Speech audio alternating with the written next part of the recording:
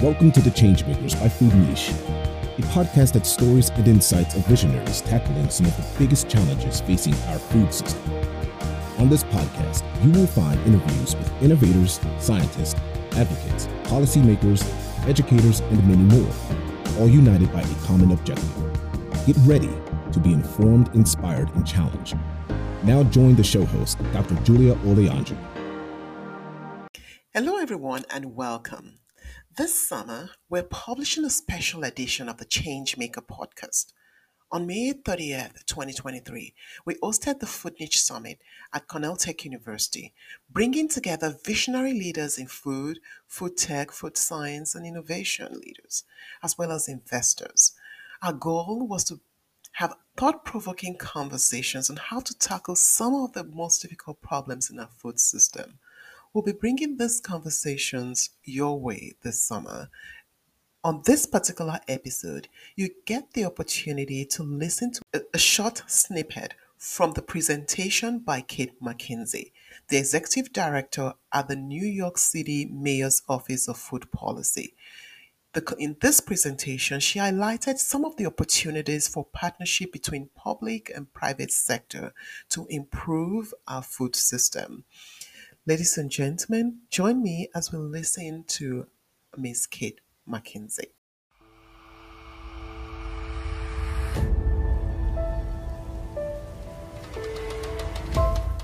I'm going to talk to you a little bit about some of the food policies that are connecting to this opportunity to bring all of you in the private sector into the incredible responsibilities that we have, again, as both consumers and businesses, the public and the private sector, to address our food system. And these are really within the space of governance, because that's what we do as a city. We govern, and we are trying to lead with the best examples of innovative ways that other cities across the globe can replicate ideas that we have and best practices, as well as some of the things that don't work. We also really look forward to learning from other cities as well, and have a lot of learning exchanges between cities, again, because these are not challenges that are unique to New York. The globe is experiencing many of these afflictions that connect to what we're eating. The first major food policy is our 10-year food policy plan that we are now 2.5 years into, called Food Forward NYC. And this was, in fact, the city's first actual forward-looking food plan. When I came into this position in October of 2019, the last administration, this is what I actually sold myself on. And I wanted to create something like this. This had never been before accomplished. And then it was bolstered by our city council requiring that plan through legislation. And then we had our pandemic, as Julia mentioned.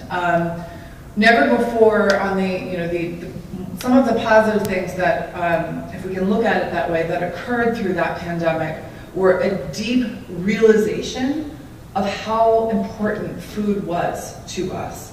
All of those elements that I mentioned about how food is impacting the city of New York, we saw so many of our restaurants go under. We saw what happened when grocery store workers couldn't take the train to get to work, and what happened to the supplies on our grocery store shelves. We saw what happened when kids couldn't go to school to be able to get meals because their schools were closed. I'll mind you, that happened for one day in New York City because all of our schools organized quickly and became distribution hubs for all community residents that needed food in the city of New York.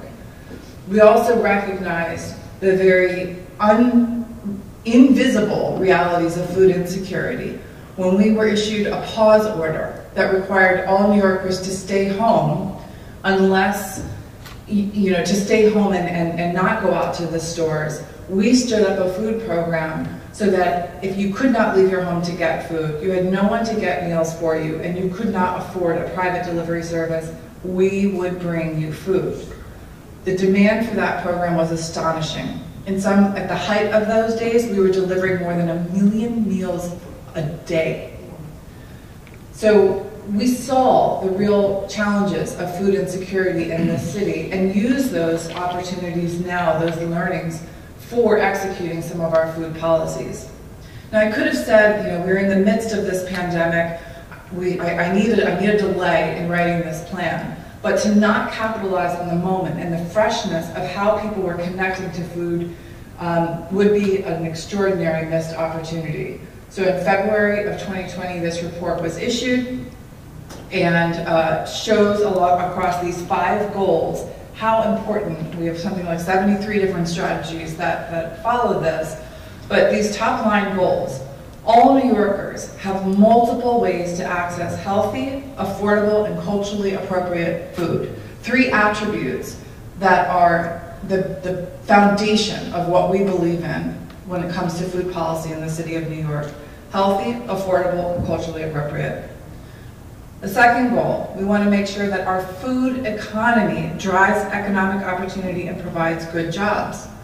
It's also not missed on us that many of our food jobs are some of our lowest paying jobs, and particularly those that employ Black and brown New Yorkers. That has to change.